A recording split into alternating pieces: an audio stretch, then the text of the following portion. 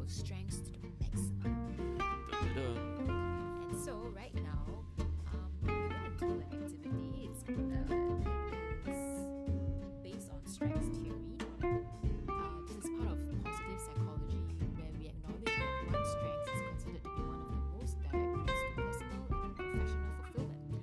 So, we're now going to play an activity exercise to find out which are our core strengths.